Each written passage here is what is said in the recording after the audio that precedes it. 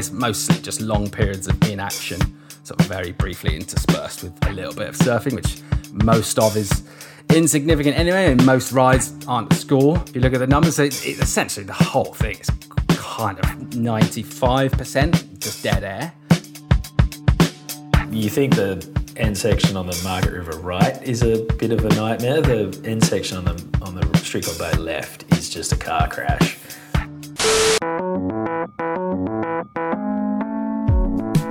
Welcome to The Drop. My name is Danny Johnson, and this is one of two podcasts that are currently operating on the Stab podcast feed. This is by far the superior podcast. There's also Stabcast, but that Mikey and Stace release occasionally for those who like what they do. This week on The Drop, we have two interviews. The first is with Paul Evans, a hilarious surf rider, commentator and personality from the UK who currently bases himself in France.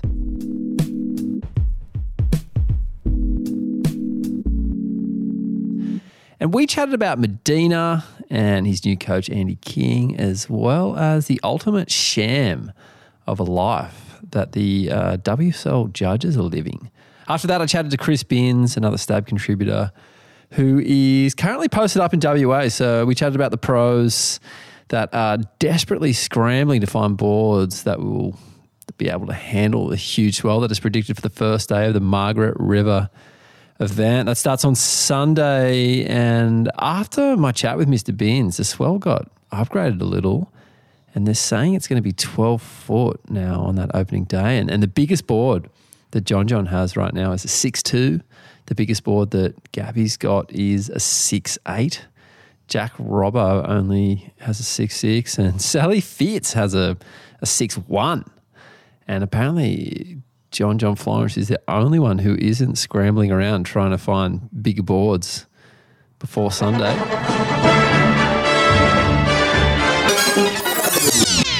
Before we get to those interviews, let's chat surf news. And this week, the world's most famous surf fans. I mean, probably, I follow a lot of surfers and foilers. I mean, I'm pretty into the sport. So, people like Kai Lenny and, Lucas Chumbo, are obviously, awesome at this. I think Kai is he's like magical. Who would have thought that tech billionaire sociopaths were into surfing?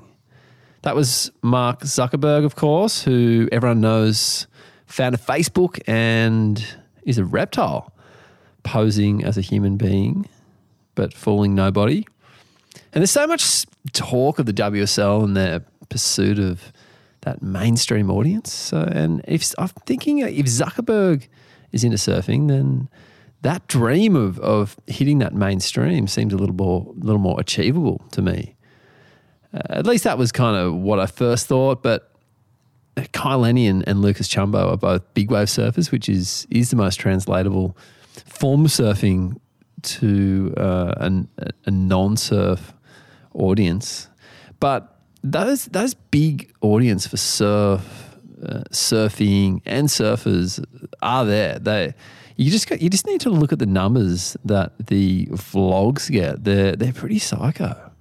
I spent so much time just pondering, like, who are these people that are watching these vlogs?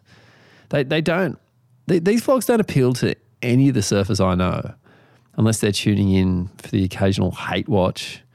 But then there's just this huge number of people that are subscribing and clicking play weekly, monthly, and maybe even daily.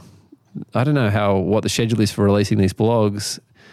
And I've always just wondered who watches these videos, and I found one. I stumbled across a listener the other day when I was listening to another podcast. American comedian Bert Kreisner. Bert, he cannot surf at all, but he's a funny man who was talking about his YouTube habits on the podcast he does with fellow comedian Tom Segura. I'm obsessed with these kids in Hawaii, right? Yeah. It's so creepy. Last night I was like, it's so creepy because I'm sitting in my man cave. I'm on my phone. I've got my phone, a glass of wine. I'm on the treadmill. I'm watching this kid, Nathan Florence is his name, right? His brother, John Florence, is like a really good surfer. Yeah. He's a really good surfer too. But I got into this kid, Jamie O'Brien. Jamie O'Brien is, I think, You've named like 5 people already. I know. They're all these kids that live in Oahu Okay. and are professional surfers. They're all, first of all, they're all top of their field surfers. Like, I mean, And how old are we talking? I don't know. I think like 25, maybe 26. Okay. And so they're all top of their fucking field surfers. And then they all have vlogs. Like they all vlog. Like it's their thing. And it's fucking fascinating because I'm watching this and I know more about this kid, Nathan Florence, than I ever should know. So there you have it. Surfing is relatable and does have the potential to translate to the mainstream. Maybe not high performance surfing or competitive surfing that the WSL is peddling though. I mean, like Bert Crystals mentioned, he's more into Nathan Florence because of his vlog than he is Nathan's older brother, who is some really good surfer whose name he can't seem to remember. And I just think the reason non-surfers gravitate to this type of content is obvious. Of course, it's simply because it's easy to understand and it's aspirational. Like, vlog content is so much more digestible to the non-surfer than world tour competition with its like heavily nuanced rules and confusing judging criteria. And the way I look at it is like this. We've all picked up a basketball, a tennis racket. We've all kicked footballs. We've all at least sampled these sports and are able to relate to what's involved, the skills required and the sort of difficulties the athletes are facing when they play these sports. And despite how easy it is for people who surf to understand the difference between a couple of different forehand hacks and the skill level required to complete them, if you don't surf, it's all just fairly uninteresting nothingness. And on top of this, the chance of being able to bridge the gap of understanding for a non-surfer it's virtually impossible. They'll never get there by just clicking on the internet and starting to watch heats because there's just too many that you have to get through before you reach a resolution and a winner. It's just too much to ask of them. Each contest has 70 heats and they come on and go off at random times. In total, each event is 35 hours of surfing that you need to sit through to really start to understand what's happening. And then you get that payoff with a winner at the end. So those relatable storylines of the vlogs seem to be what's working. And the numbers say that as well. I mean, Jamie O'Brien, who is probably most successful out of all the vloggers, has more subscribers on his YouTube channel than the WSL does. Hi, my name's Jamie O'Brien, and welcome to my YouTube channel. And some of his videos have over 25 million views each, so he's a beast. Hey, also on that same thread of surfing hitting the mainstream, one of Stab's writers, Ali Klinkenberg, interviewed Action Bronson on Stab Premium this week. Action Bronson, if you don't know, is a rapper from New York who I love. He's also a chef, so he slips in a lot of lines about food in his lyrics, which is nice. It's more relatable than lyrics about guns and selling drugs and bitches, etc. All the other typical rap themes. Just let me sharpen my knives, throw on the apron. X's mark the steak and the salad crumble with bacon and blue cheese. Caramel complexions on 2 knees. The reason he showed up on Stab Premium is that he's now a passionate bodyboarder. He's also recently lost 140 pounds of weight, which is 63.5 kgs in the metric system. So I guess now that he is skinny and surfs, his lyrics won't be about food anymore, though. They're more likely to be about bodyboarding. Either way, it's a great article and the link is in the episode description. And I'm not sure if anyone's clicking on or even appreciates the convenience of these links I'm putting in the episode descriptions, but I won't stop. And they will be there. Let's get to our interview this week with Paul Evans. Paul is one of my favourite commentators and surf personalities. He's hilarious and smart, and he's originally from England, with that beautiful English accent that makes him sound even smarter and even funnier. If you like the sound of Paul Evans, he does a really good podcast with another surf journalist by the name of Ben Mundy, and their podcast is called It's Not the Length. So do check that out. Shop. All up and down the block. Kelly Slater couldn't ride this wave. All those dudes from the endless summer. We getting bent up to the sun up. You getting wet. Yeah, no, I up haven't done much CT stuff, but I mean, I definitely would if they asked me, just because I fucking love the sound of my own voice, basically. But yeah, like you said, I probably did just get a start in the beginning because I had an English accent, which was like that's all I had when I like started doing it. I do remember the first time I did an event, people like messaging me going, "You don't even know the names of the moves." I was like calling stuff wrong. Oh, and, really? You were sort of didn't have any surf knowledge yet.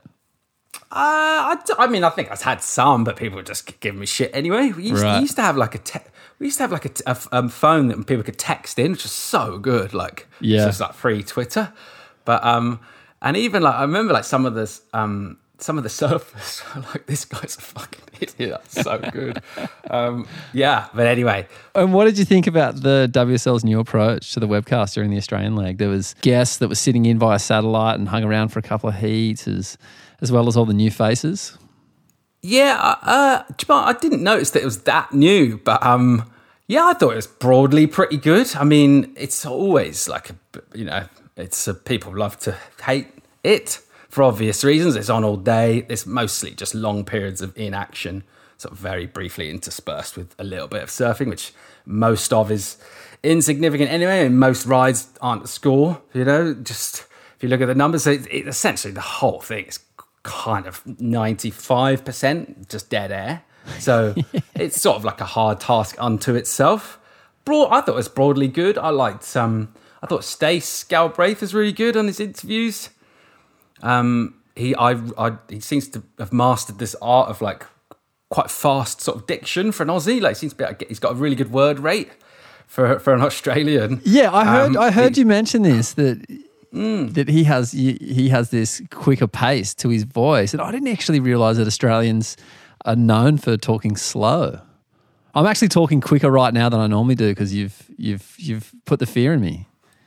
I've got a French mate here who speaks really good English, and he would talk to like some of our Aussie friends who used to come and do events and stuff like that, and they would talk to him and be like, I won't do his accent, but he'd be like, "Why are you talking so slowly? Like, I'm not fucking dumb." And I was just like, "No, that's just how they talk, mate." Like, and that's his second language. He thought they were patronising him, but that's just how they talk. Yeah. That's just how they talk. Yeah, I think it's the sunshine or just more relaxed kind of people. Yeah.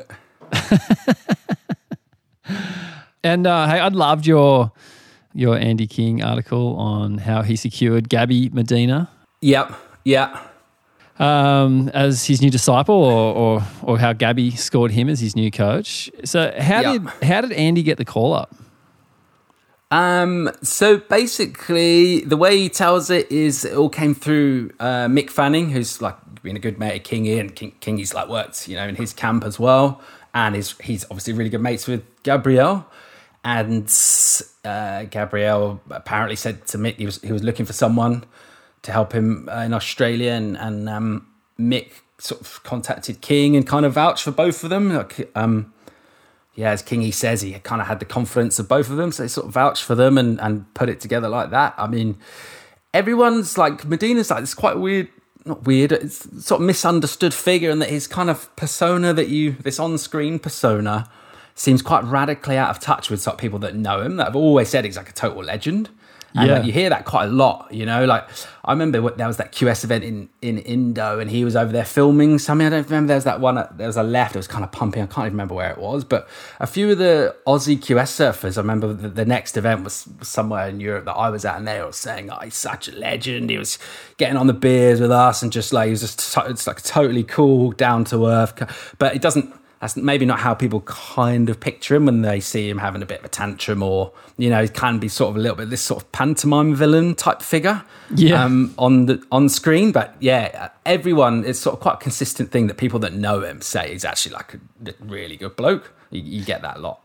Yeah, there was a funny little anecdote that Mick tells about a good friend that was staying at his house, and Mick told him that Gabby was coming to stay, and the guy was like, "What? I don't want to fucking hang out with that guy." And then Mick was like, "Just wait." And then sure enough, a couple of weeks later, they loved each other, and Gabby was his new best friend. And yeah, you hear that just so often. And Gabby, I feel like, even though everything you said is true, and he definitely is the villain, and he's the emotional one who people tend to either make fun of, or he sometimes, will put them off with these outbursts in the moment. I feel like at the moment he's going through a little period where I've heard a lot of his detractors kind of turning round and actually seeing the more human side and loving him. And I don't know if that's now because he isn't the reigning world champ, but do you think he can maintain this current momentum in terms of his perception? Yeah, definitely. I mean, probably like a big part of that as well. He sort of changed up his crew. He used to be in more of like a sort of a family unit, and they kind of seemed like a little bit of that, maybe that kind of siege mentality of like us against the world. Now he's got, it's gone from that one extreme to just a completely different one with Kingy, who a lot of people in surfing, particularly in Australia, would know. And kind of, I think he's sort of there's that aspect of it of mixing it up, but also I think if you just like if you go against someone that always wins, it's actually like really knackering. Like I get that. I support. You think he's worn us down? Shit. I support quite a relatively shit like football team, soccer team in England, and it's like fucking tiring. And I've always hated Man United or Liverpool, but after a while it is really tiring, like having that much hate, and they always win. So there could just be as simple as that. People are like, fair enough.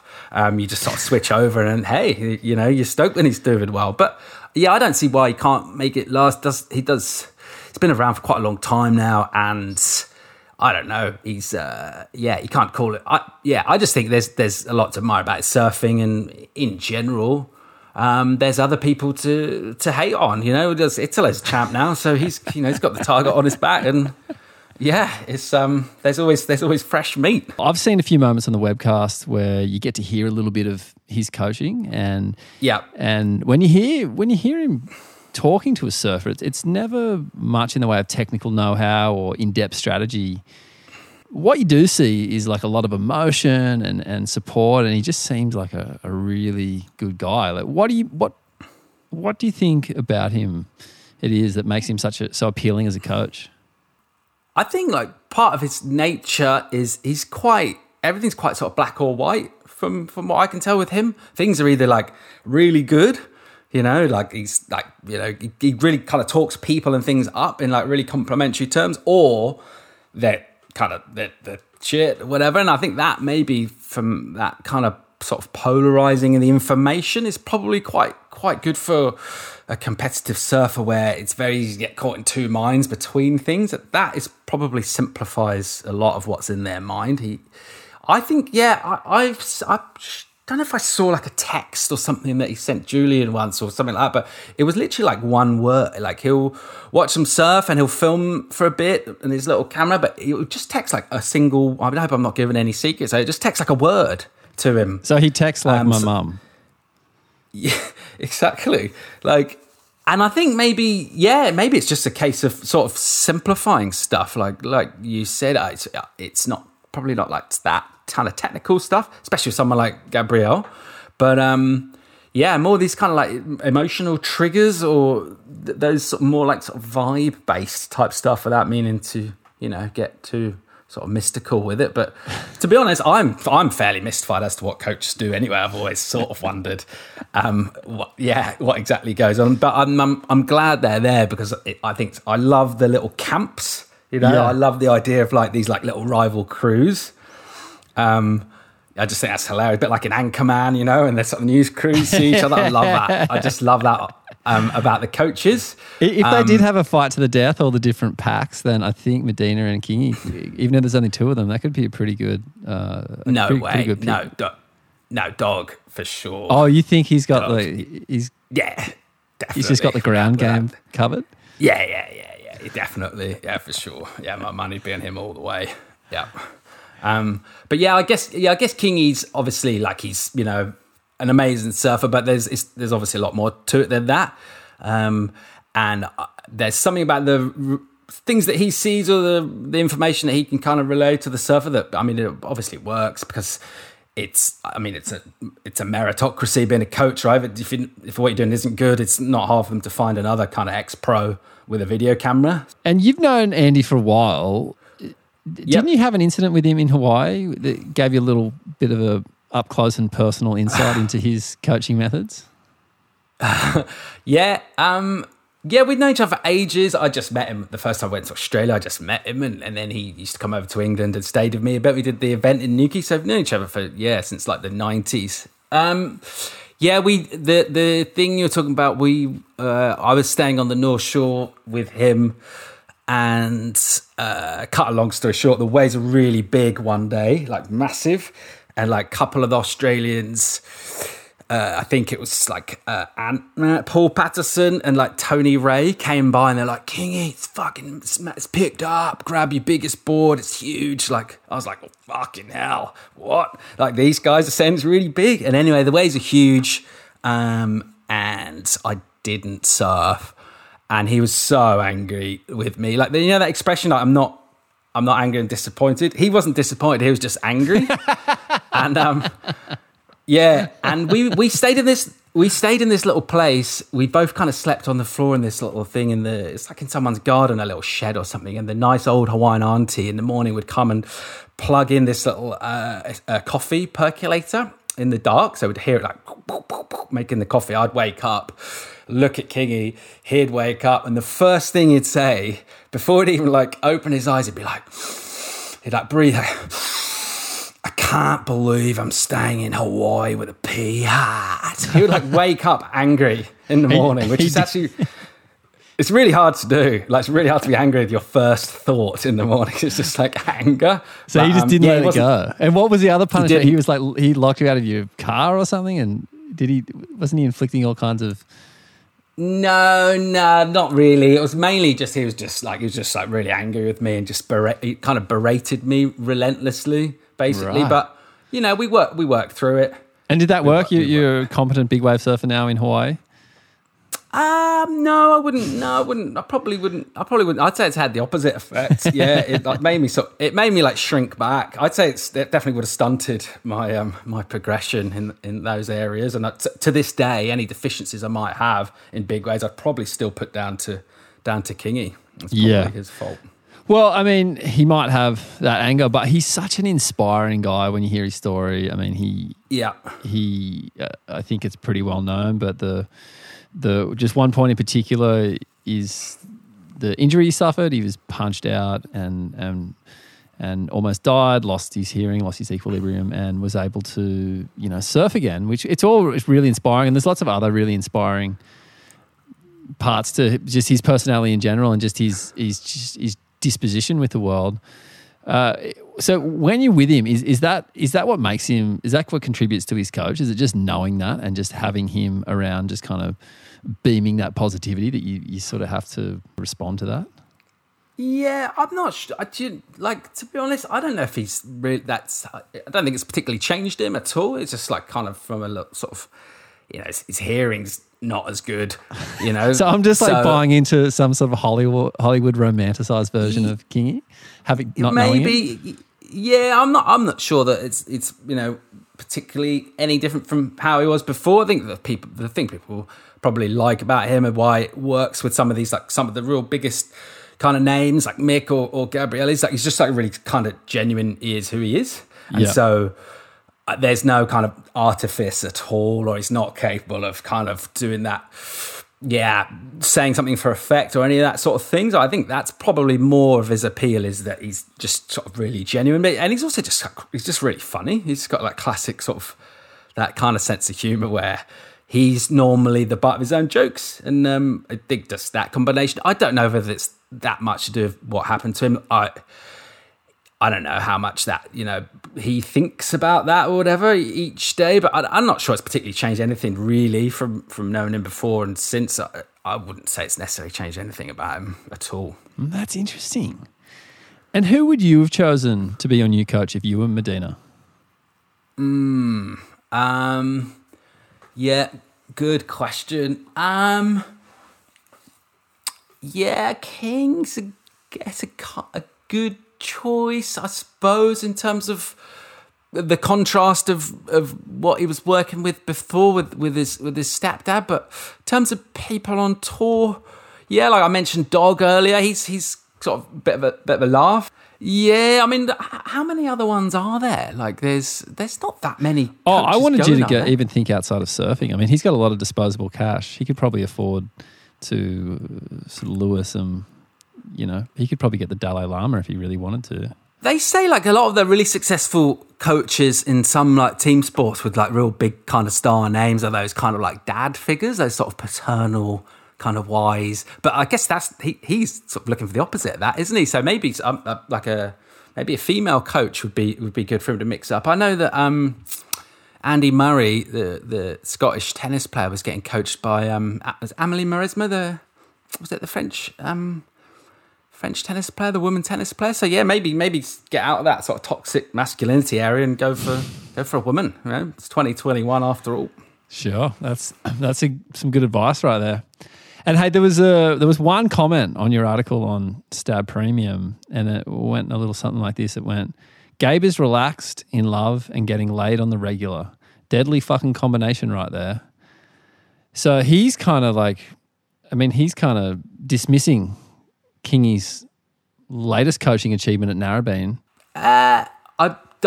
Without meaning to, reveal sort of the personal lives of any of our favourite surfers, I don't think there's anything particularly new about him getting laid on the regular. I would say with some degree of confidence. I think that's been fairly consistent for a number of years. So I'm not sure there's anything particularly new there. But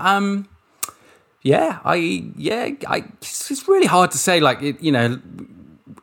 the effect of the coaches, but I guess it's one of those awesome jobs where if it all goes wrong, it's not necessarily your fault. If it all goes right, you're a genius. So I'm saying let's put it down to Kingy for sure so far. Let's see how it goes in WA. It might all go terribly wrong and they'll be out the door again. Hey, your article makes a pretty interesting point about the friction that exists between Brazil and Australia.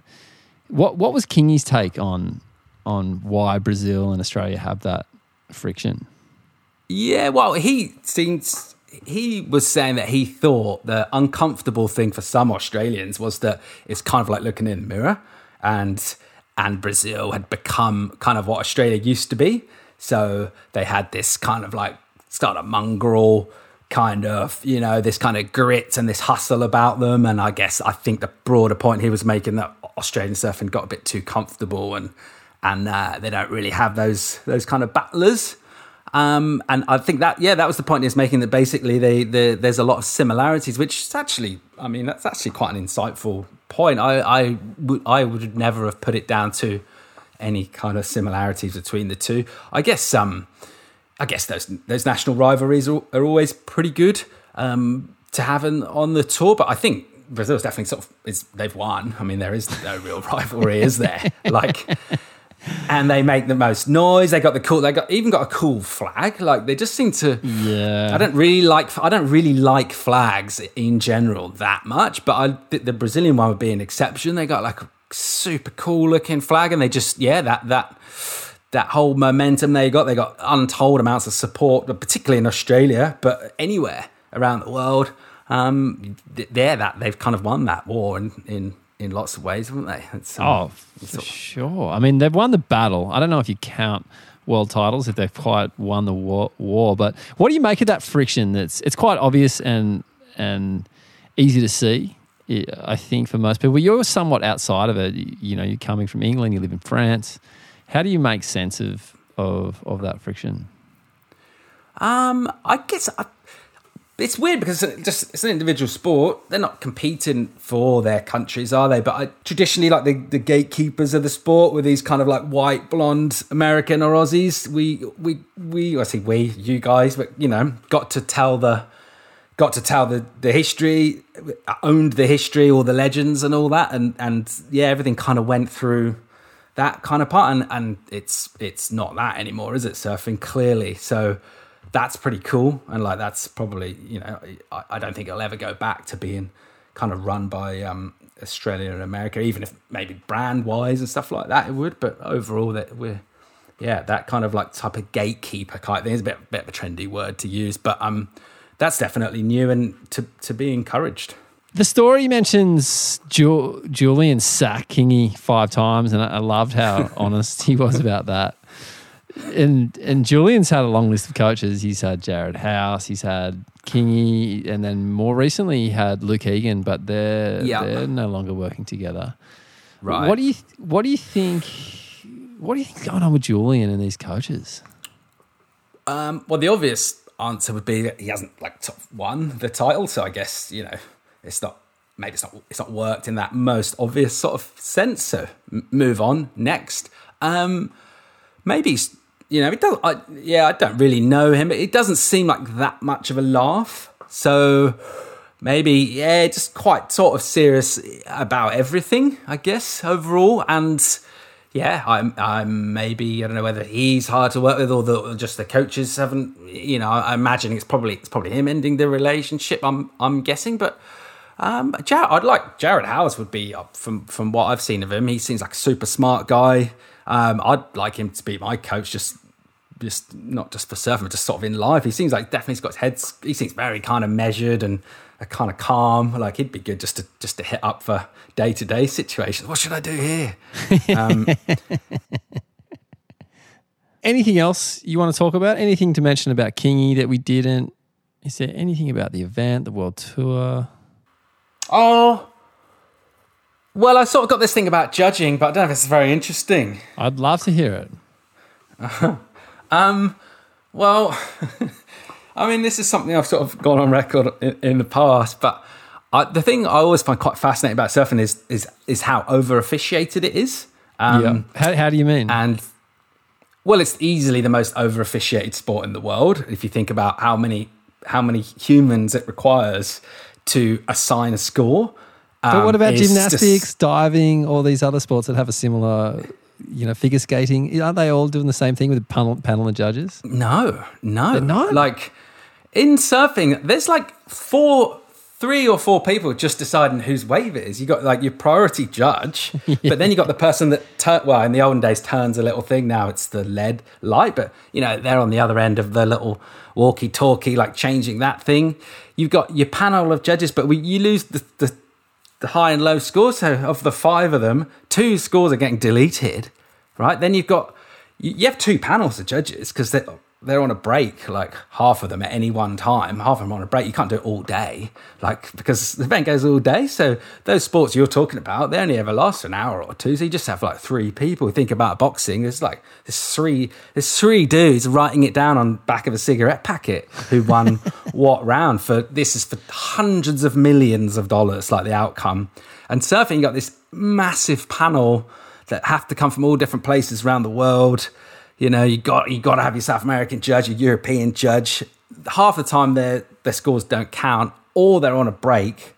There's a lot of them, and that's without even getting into like your marshals and all that sort of stuff. But yeah, I always thought that aspect of it is quite fun. It'd be interesting to see how the results would be different if you just had the head judge on its own. Because I mean, I haven't mentioned you got your head judge as well as the panel, and there's obviously another head judge for when the head judge is having a break. So. You're talking 16 people just to assign, as someone takes off on a wave and wiggles along. It's 16 people that have been flown in from all corners of the planet to assign that score, which generally doesn't count anyway in the sort of outcome of the event. So, yeah, I just always thought that was quite a funny thing. I would quite like to see how it happened if you just only had the head judge and just did the gladiator style thumbs up or thumbs down. I wonder if surf judges are going to go the way of the supermarket checkout and just become replaced by the thing, just some sort of AI type technology where there's no humans involved anymore. I mean, it can't be that far off. They get so much shit, like the judges get so much shit, and traditionally they're the sort of like the butt of whatever jokes and I honestly reckon it's like a brilliant career. Like I got a mate whose kid is like, he surfs a bit from back home and he doesn't kind of think about what to do. I'm just like, dude, do your judging courses, be like the British judge. I don't think there is one. Be the British judge. You surf every day. You do 2 heats on, you have one off, you surf. The money's pretty good. Like, they get paid more than commentators, which do they? Obviously, well, that's the main reason, obviously, for my beef. But they get paid more than commentators, certainly on the QS. It's good money, loads of time off. You get to travel around. You're basically permanently on a surf trip. Like, it's actually a wicked job. Like, and everywhere they go, they kind of get a little bit looked after, and taken to little cool spots for dinner. So, yeah, from being the sort of the kind of turds of the whole show, I actually think they probably got the best gig. They're the ones laughing, huh? And they're somewhat anonymous, even though that we know who Pratamo is the head judge. Other than that, like, who are these people? No one knows. So the people are making all this noise and getting angry at the judges, but they're somewhat anonymous. So they're traveling the world, stealing waves off pros while they're trying to warm up, probably pissing them off, and actually probably getting a few because the surfers don't want to be on their bad side. And they can't ever really be replaced, because you talk to surfers on tour about whether or not you could judge via the web, and they just say that there's things you can see in person about the way a wave stretches out and how critical it is that it doesn't translate to the webcast. So they sort of have to be there. And so, totally. Right. It's a pretty great career path. Imagine being 25, just your tender blowing up. You're in Australia, Brazil, Hawaii, Europe. It's just like such a cool way of doing it, and you get to surf an absolute ton. Some of them absolutely rip as well. I'll say that. But yeah, like you said, they are anonymous. They're sort of encouraged they're not really allowed to sort of hang out too much with the surfers for obvious reasons. But I mean, a lot of the towns that the tour goes to, they're pretty small kind of places, so it's sort of hard not to bump into them. And at which times they sort of keep their head down if they're in like a lift.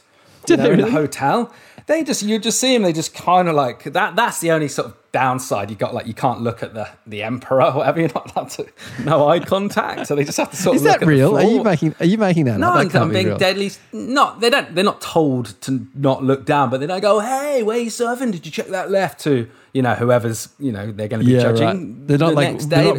They're not bro shakes and like slapping on the back. So they just go, good day, whatever, and then look the other way. So that would be the only downside. You're not allowed to make eye contact with professional surfers, which is basically the only reason most of us sort of work in surfing. So we can sort of look at them, be drawn in by their glow, drawn in by their glow, drawn in by their glow, drawn in by their glow. Thanks, Paul. Next up, we have Chris Binns, or Binzy, as he's more formally known. Chris Binns was Stab's reporter on the ground for the previous 2 events on Australia's East Coast, writing daily event wraps. So you might have read those, or you might have read some of Binzy's other stories that show up on Stab Premium from time to time. Binzy is one of those people that is on tour even though he's not on tour, and he's been running that program for over a decade. He might be the person that's most on tour even though he's not on tour. He's the former editor of Surfing Life magazine, and he's since gone on to work for the WSL, Red Bull, Stab, and he's actually hosting No Contest for the Western Australian leg, that the video series that Stab does with Red Bull. He's also a great man and a Western Australian local. So let's hear about what's going on over there. Hang 10 on the Donald Takayama, nose rider, hose after the show diver. You know I'm talking about Virginia. Yeah, that's the beach break side of things. Don't wait till they get over here. Indian Ocean, reef breaks, like, this will sort the men from the boys, that kind of thing. Oh, really? So the West Australian mindset is just around just knowing that you guys have superior surf? It's not even that. It's just like no one even surfs beach breaks here, like unless they're crazy psycho things like rabbits or gas beachies or something. But yeah, it's just reef or reef with bits of sand over it, basically. Yeah, and what was the vibe like on the charter flight? It was the second charter flight that WSL has executed in recent times. Went from Sydney to Busselton Airport there in Margaret River. Did you get a sense from speaking to people that were on the flight that it was tense on there? Was Carissa Moore just like battling for the armrest with Bronte McCauley, just typical flight shenanigans, stealing peanuts from each other? It sounded more like a school excursion. I talked to Sage Erickson the other day, and she's like, it's so cool being on a flight where 95% of the people. But yeah, it was really good vibes by all reports. People were concerned that their boards were or were not going to get on. Like 80 coffins of board bags. 80 coffins? On that one flight. Something like that, yeah. That's amazing. And apparently, or not apparently, he did. Joe Tapel got on the PA and gave about a 2 or 3 minute spiel, welcoming everyone aboard. And you know what? This just in. All the boards made it. You guys have all your equipment. It'll be there for you upon arrival. That's it. Enjoy your flight. Best of luck. Best of waves. We'll see you in the West. And it was just perfect Joe in his flight attendant voice, just, But meanwhile, enjoy the perfect spitting barrels and the beautiful red wine available in Western Australia. The career option for him when he leaves surf commentary, if he ever does, are endless. But flight attendant has got to be right up there with one of his most suited professions. He would just be. It would just be gold. It'd be so comforting to start a flight with Joey Tapel just talking you through it. And who's going to argue? Excuse me, sir, could you put your window up and your seat forward, please? You'd just be like, anything you say, Joey, by all means. So there was 80 coffins, but the majority of them won't really be containing boards that are suitable for the conditions at the start of the waiting period. What are we looking at here for the start of the comp? Oh, yeah, none of those boards are going to get a start. I know, well, everyone saw the forecast coming, so I know that there was a lot of scramble to get bigger boards down from, say, your Gold Coast Shapers with what's on hand, but a lot of the surfers are going to be caught short. We did our first no contest little clip yesterday on the socials, and talking to Michelle, he was just so pumped to be over here and, oh, it's good, I'm not on an epoxy, finally, way. And that was kind of the vibe with everyone. They were on 6.3s and whatnot. That first day, the weather's kind of gone to crap since then, but the first day they all were unleashed. Margaret's was, solid 6 foot. The box was pretty solid, and everyone was on, sort of 6.1s, 6.3s. And that day, 2 days ago, was sort of like a 2.5 metre swell, and Sunday, which is the first day of the contest, is like a 5 metre swell. So main break's going to be 10 foot plus. Box will probably be too big, and then it sort of drops off for the next couple of days. But we're going to get Sunday's going to be absolutely huge, pumping, strong offshores. So it's going to be those classic West Aussie conditions with the big rooster-tailed plumes of spray coming off the back of waves. People are going to be paddling in blind and late dropping in and trying to find their feet as they fall out of the sky. And then hopefully Monday, definitely Tuesday, as it starts to calm down a little bit, then we'll see the box come into play. And will there be a local scramble for boards? Will people be knocking on Taj's door, on Jake Patterson's door, trying to hunt down boards for that Sunday? Yeah, I've actually got a 6.3 of Taj's in my car at the moment to drive down and drop off at Carissa's. So Shapers are obviously tapping whoever is around, so the mayhem connection there. But yeah, there'll be a scramble on for sure. It's going to be huge. And due to the nature of running an event under the COVID protocols, North Point isn't an option. But given this swell, what options does Jessie Miley Dyer have to choose from on this first day? I think the choice will be made for her. It's going to be too big at the box, seems to be the consensus. I reckon her hardest choice will be on the second day. I would imagine that they will run men all day on the Sunday when it's enormous. And then on the second day when it's dropping a little bit, it could be pretty perfect big main break, 6 to 8 foot, which would be a great morning or great day to showcase the women. It could also be best evers across the bay at the box. And let's talk about main break. It's kind of a contentious location amongst surf fans. A lot of people describe it as the worst wave in the region and like a barely surfable burger that ends on that dry rock shelf that it kind of a lot of the time ruins the potential for a decent end section maneuver. And then the other side's a left that is a bit of a burger as well. It's not always the most rippable wave. Is that a fair assessment, Chris Binns, Margaret River local? Well, that sounds like you've been talking to Mick Fanning, because that would be his assessment of it.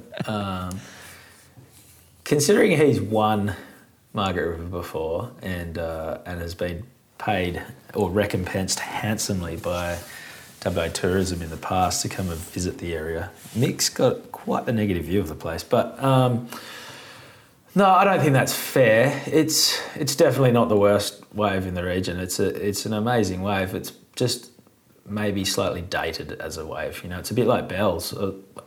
I'm sure a lot of people would argue, I definitely think so, that Winky Pop is a far better wave, but you can fit about 100 spectators in at Winky Pop, whereas and it might not work as well on all tides, whereas Bells, marches on all day long through the bowl and into Rincon and soaks up swells from every direction. Margaret River's a bit the same. It's great to have a big, like a wave that gets really big and makes the surfers pull out a 6.6 or a 6.8 on tour. People might not think of Sunset as the most high performance wave, but it's, it just tests another part of a surfer's repertoire. And the end section, I think the surfers have proved by now that they are more than capable of taking that on. They've redefined the way that you surf Margaret River. You watch Margaret's on a normal big day and it's a bunch of old dudes on really long boards paddling in and just catching 10-foot bombs and having a great time. But then you watch these guys in action. I mean, John is in a whole other category out there, but, guys like Josh Kerr was probably one of the originals who just huck onto that end section and then guts it in on the whitewater across 2 inches of reef until they get to the ski and then go around the long way on the left. That's definitely been a game changer out there. I mean, the surfers are doing airs on the end section at Choaps and at Shish Kebabs at Cloudbreak these days, so I don't think the Margaret's end section is all that ferocious. It's just shallow. For me, Margaret River, and it's a cliche to mention at this point, but the fact that Taj has never surfed that wave other than when he's in a heat, I think is just, you're probably right when you said it's a little bit dated. You don't see anyone filming out there for video parts. And yeah, it's kind of an old school wave, a little similar to Bells, but let's talk about wildcards. Well, hang on, just on that point, it's a 45-minute drive from Taj's house, and you have to drive past 1,000 amazing waves, including North Point, to get there. I mean, I doubt Taj has surfed the box in the last 5 years either. But. Yeah, okay, that's fair. So the real thing there is Taj is lazy. Nah, I mean I guess that's the point. Is there's all these other ways around. It feels like what are we doing here?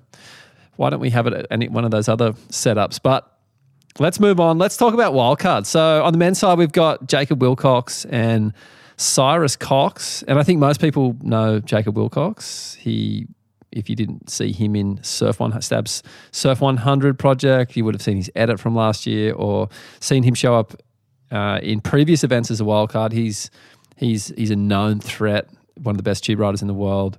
But who the hell is Cyrus Cox? Well, he's obviously Finn Cox's younger brother. What's Finn Cox? Who's Finn Cox? Finn and Cy are two lads from sort of Margaret's who've just won 1 million, underage state titles. Don't know much about Cy, but he's been ripping, and he and Jacob are the two flying the flag for the home team in the main event. And then on the women's side, the wild card here is really exciting. The winner of the trials was a 14-year-old, Willow Hardy. What do you think of Willow, and can she, as a 14-year-old, actually take down some scalps in this event? That's a good question. Willow's an absolute legend. She's part of the Hardy clan. Dad, Tony, was a shaper here in the 60s and 70s. His 3 sons, Ryan Hardy was the best bodybuilder in the world for a bunch of years. Ryan's twin brother Brett has been a WA state champion, rules up north, one of the best backhand surfers out at North Point. Worked for Surfing Life a few years before I did back in the day. Shares a distinction with his brother Gene. They went back-to-back covers of Surfing Life in the 90s, which has never been done by brothers. And Gene is Willow's dad. He's an absolute legend, charges like a maniac. And then Willow and her other sister Olive, 2 young girls who just surf all day long, clean up every junior comp there is. Fun fact about Willow, she was in the WSL's Rising Tides program a couple of years ago, which is when Jessie Miley Dyer and a bunch of the World Tour, the female World Tour surfers used to surf with local gromettes before the events got started. And so a few years ago, Willow was sort of getting pushed into waves by Steph Gilmore and Sage and whoever else, and now she's in the trials, and I think she's actually coming up against Carissa, which is cool because Carissa even follows Willow on Instagram. And, nice. And yeah, she's this crazy little outgoing character. She won Small Fries earlier this year, which is Taj's Grom Comp, and got up on stage at the presentation and thanked her cats for being her good luck charms. And yeah, she's a really, really quirky, polite, well-spoken little legend. And it's a tough ask as a 14-year-old. I mean, I know Tyler and Steph and even Caroline were quite young when they came on the scene and started winning events, but Willow definitely seems young. She's still got a lot of growing to do physically. So coming up against Carissa, and I'm not sure who the third surfer is at big Margaret River, might be a bit of a challenge, but she'll take it on. She's such a legend. Yeah, she really attacks the lip, and she can get barreled. So she's used to that size and that power. Like, she's quite aggressive. She's right in the pocket and she's attacking the lip, and she can pull into a barrel. So if there's anyone who can any 14-year-old that can pull off a win against Carissa, then she might be someone who can actually do it if she gets lucky in this event in terms of wave selection. Yeah, and I mean, last time I surfed with her was the night before Surf 100 when North Point started to break.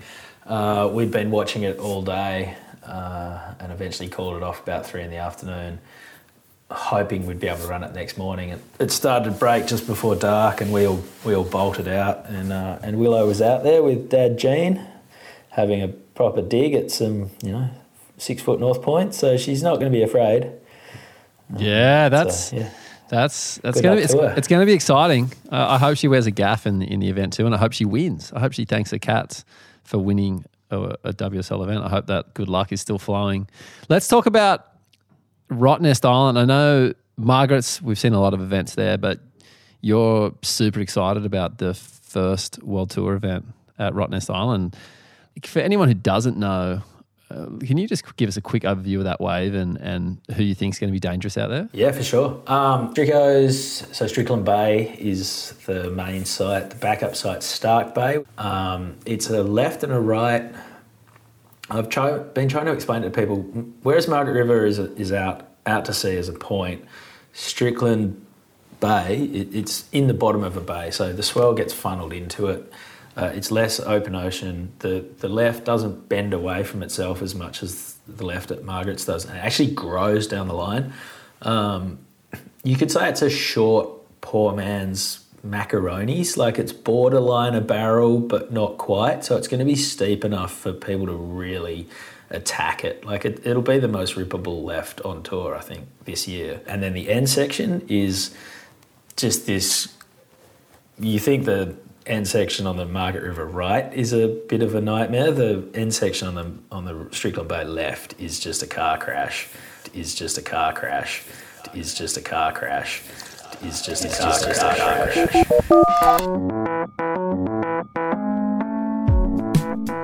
Thanks, Binzi.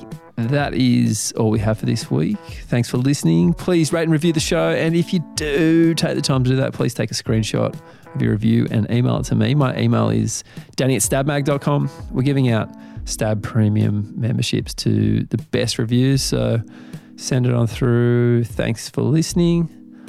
And I love you forever. But my big goal is to, when quarantine lifts, move down to Oahu, befriend all these kids, and let them just for a month. This is my right. I'm hoping quarantine lifts, and then I'm going to go down there for a month and just get into surfing really good, get in great shape. They don't drink. They don't drink, Tom. How could you do that? How could you hang with them? I'm going to drink. But Okay. they don't drink. But I'm definitely not. You know they don't drink? Dude, they drink psych juice. That's all they do. Psych juice? That's what they do, bro. Come on. Yeah. It's like, this is for the boys, man. The boys. Right. Their lingo